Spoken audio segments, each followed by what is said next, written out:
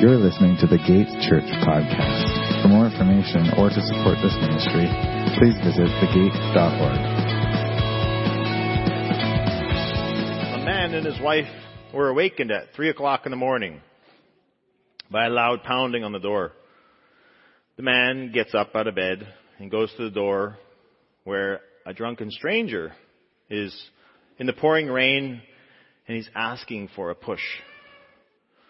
Not a chance, says the husband. It's 3 o'clock in the morning. He closes the door and returns to bed. Who was it? Asks his wife. Just a drunken stranger asking for a push, he answers. Did you help him? She asks. No, I didn't. It's 3 o'clock in the morning and raining. Well, you've got a short memory, she says. Can't you remember about 3 months ago when we were broken down on vacation and those two guys helped us? I think you should help him. The man does as he's told and gets dressed and goes out into the pouring rain and calls out into the dark. Hello, are you still there? Yes, comes the answer. Do you still want to push? Calls out the husband. Yes, please, comes the reply from the dark. Where are you? Asks the husband. Over here on the swing, the drunk replies.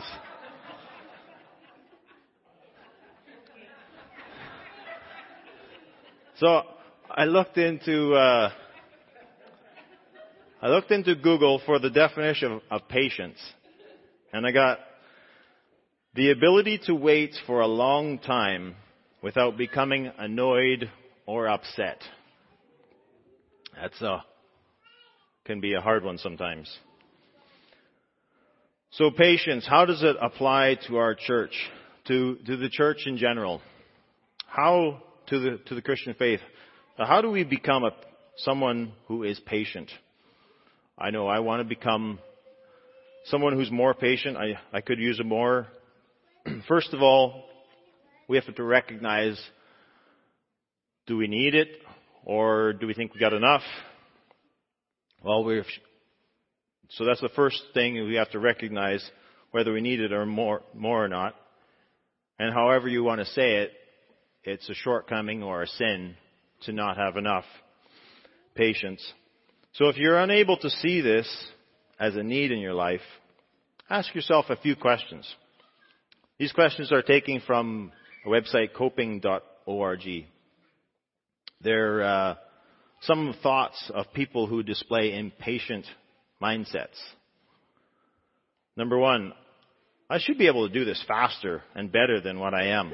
I'm just no good. They should understand me the first time and not need me to repeat myself. They're so stupid. Why should it take so long and so much effort to change and grow spiritually? I'm never going to get there. Why can't they change quicker than what they are? I want this done yesterday. Slowpokes, they're lazy. I can't stand such things as diets in college, counseling, physiotherapy, and orthodontics. They all take too long before the results are visible. What a waste of time. I could never accomplish my goal of growth and change, so there's no use in even getting started. I'll never succeed.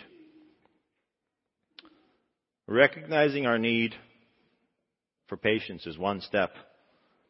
Then recognize that we can't change on our own is next. Recognizing that yes, we are limited, but with God, all things are possible, as Jesus says to us in Matthew 19:26. All things are possible through God. Some of us don't want to be dependent on another, though.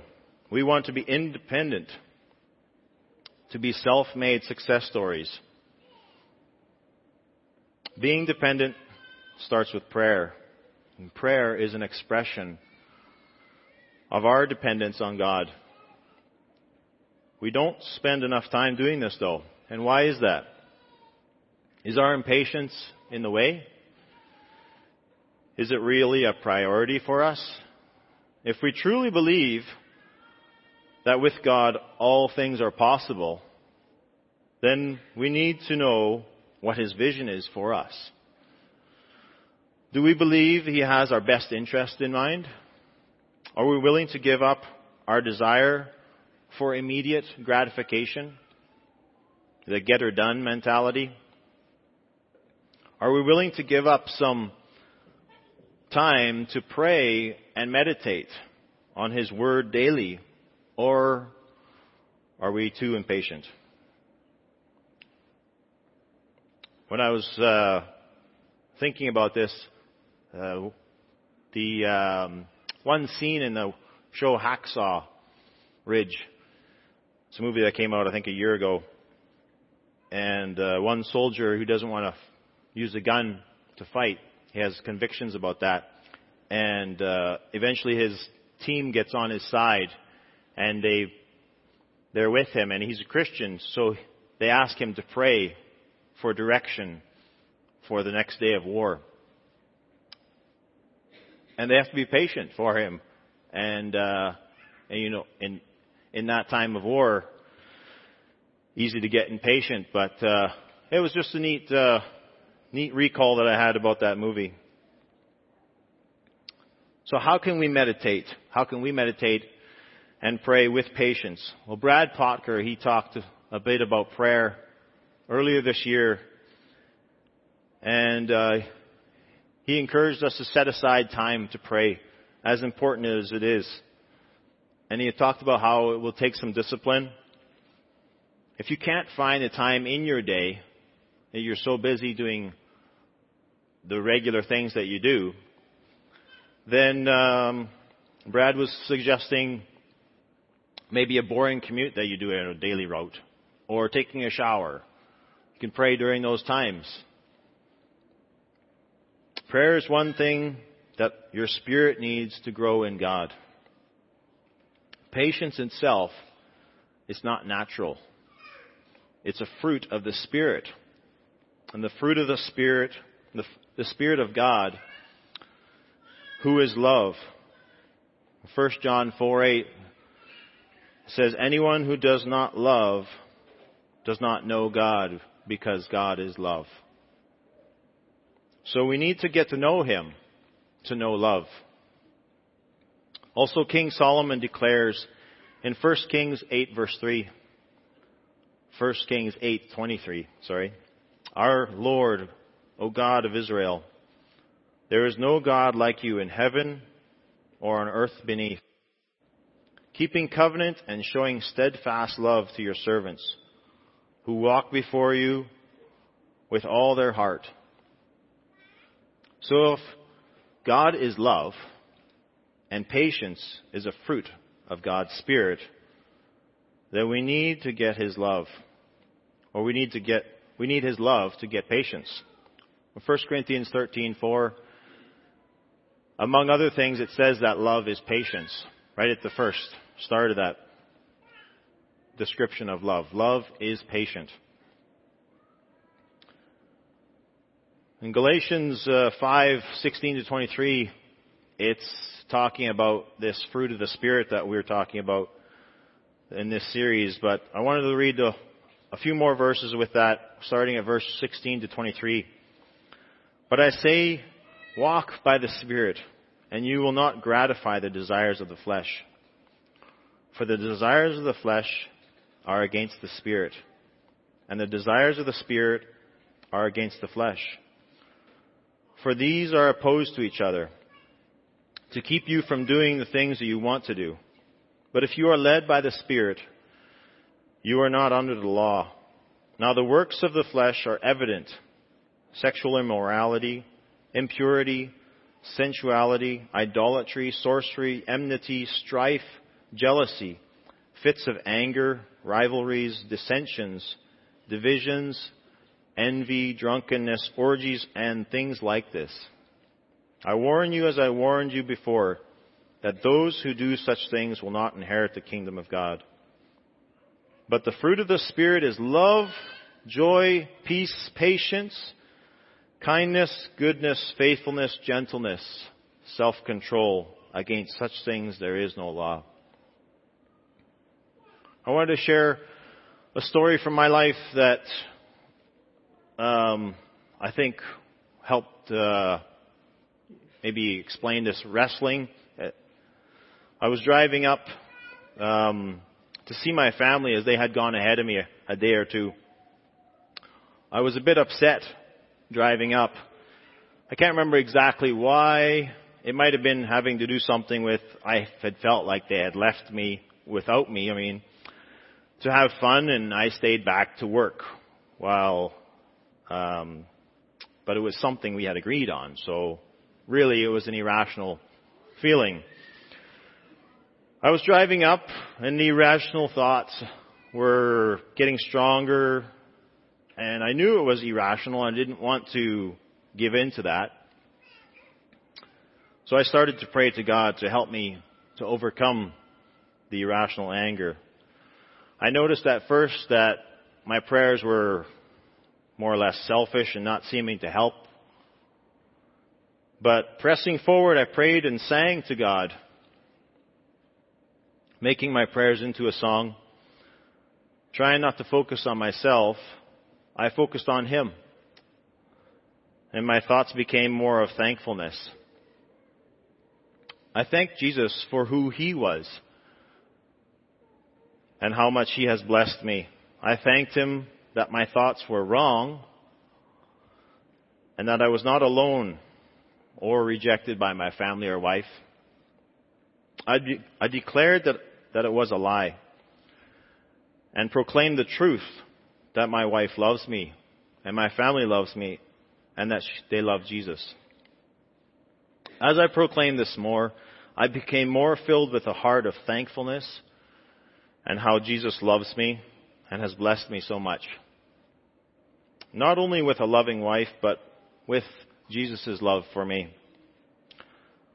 I was longing to be loved, and selfishness tried to take over, tried to make me feel sorry for myself. Selfishness was creating anger in me that, if not checked, would have driven people away, which was totally opposite of what I really wanted. I guess really I was just lonely, and I had to stay back and work a few days, and the rest of my family was having a holiday. I declared the truth in the face of a lie, the truth that I am loved by Jesus. And once I started declaring that over and over, the lie started to fade. And in turn, another truth came about, that I loved my wife. And the truth that Jesus loves me as well. And with that love, I'm able to love. Holy Spirit had reminded me of this truth. The fruit of the Spirit was evident as I declared the truth. Because Jesus loves me, I could love and knew I was loved. I was joyful as I was singing and making new songs about all I am thankful for. I was at peace with my situation of being alone for this short time, but knowing that Jesus meets all my needs. I was patient with the waiting time and content when I arrived to be united with my family again. So that's a little story about the spiritual war, and deceiving lies can really take away and declaring the truth and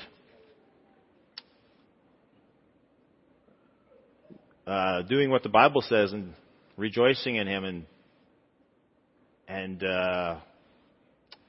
speaking the truth when you don't think it's there, when your mind is believing a lie instead, but declaring the truth that you actually know is there, and you overcome your lie, and it can change things around.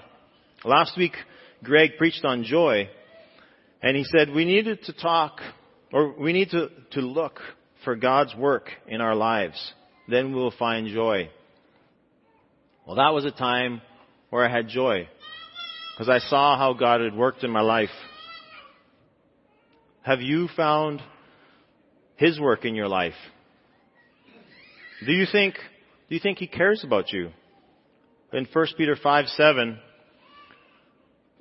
it says, cast all your cares upon Him, or anxieties upon Him, for He cares for you.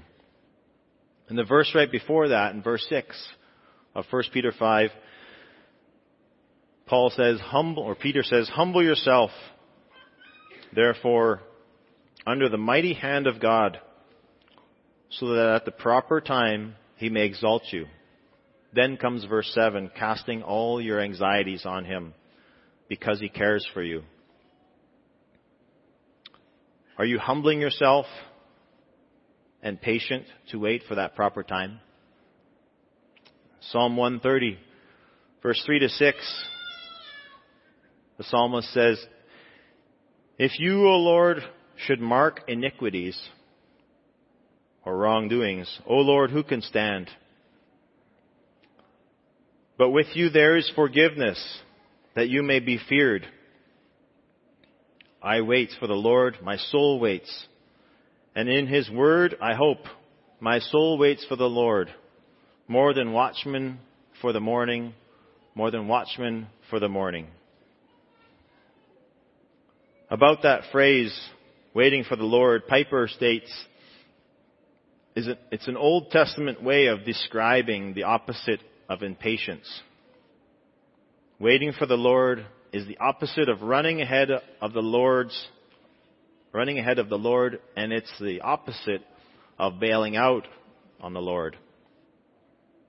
It is staying at your appointed place while He says stay. Or it's going at His appointed pace while He says go. It's not impetuous and it's not despairing. Do you have faith to wait upon the Lord, to be patient and not run ahead, as well as go in faith as He leads? I think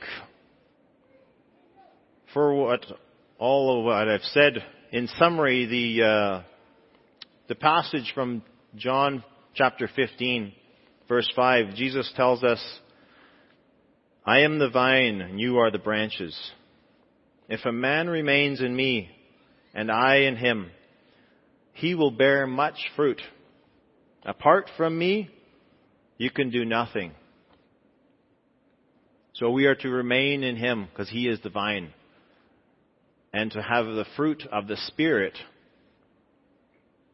us being the branches, don't provide the fruit. It just grows out of us by being in the vine, Jesus. But apart from Him, we can do nothing.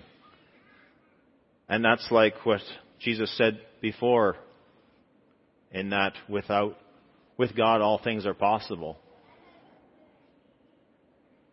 But without Him, we can't really do the things that are the fruit of the Spirit. So allow the Holy Spirit to impact your life. And you'll develop patience as the fruit of His Spirit in you, not of your own striving.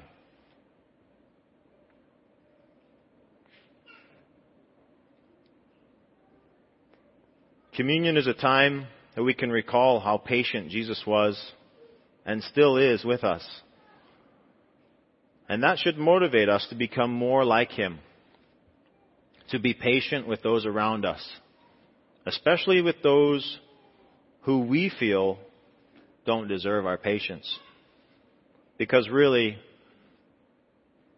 we don't deserve the patience and love from Jesus Christ either. Yet He gives it to us freely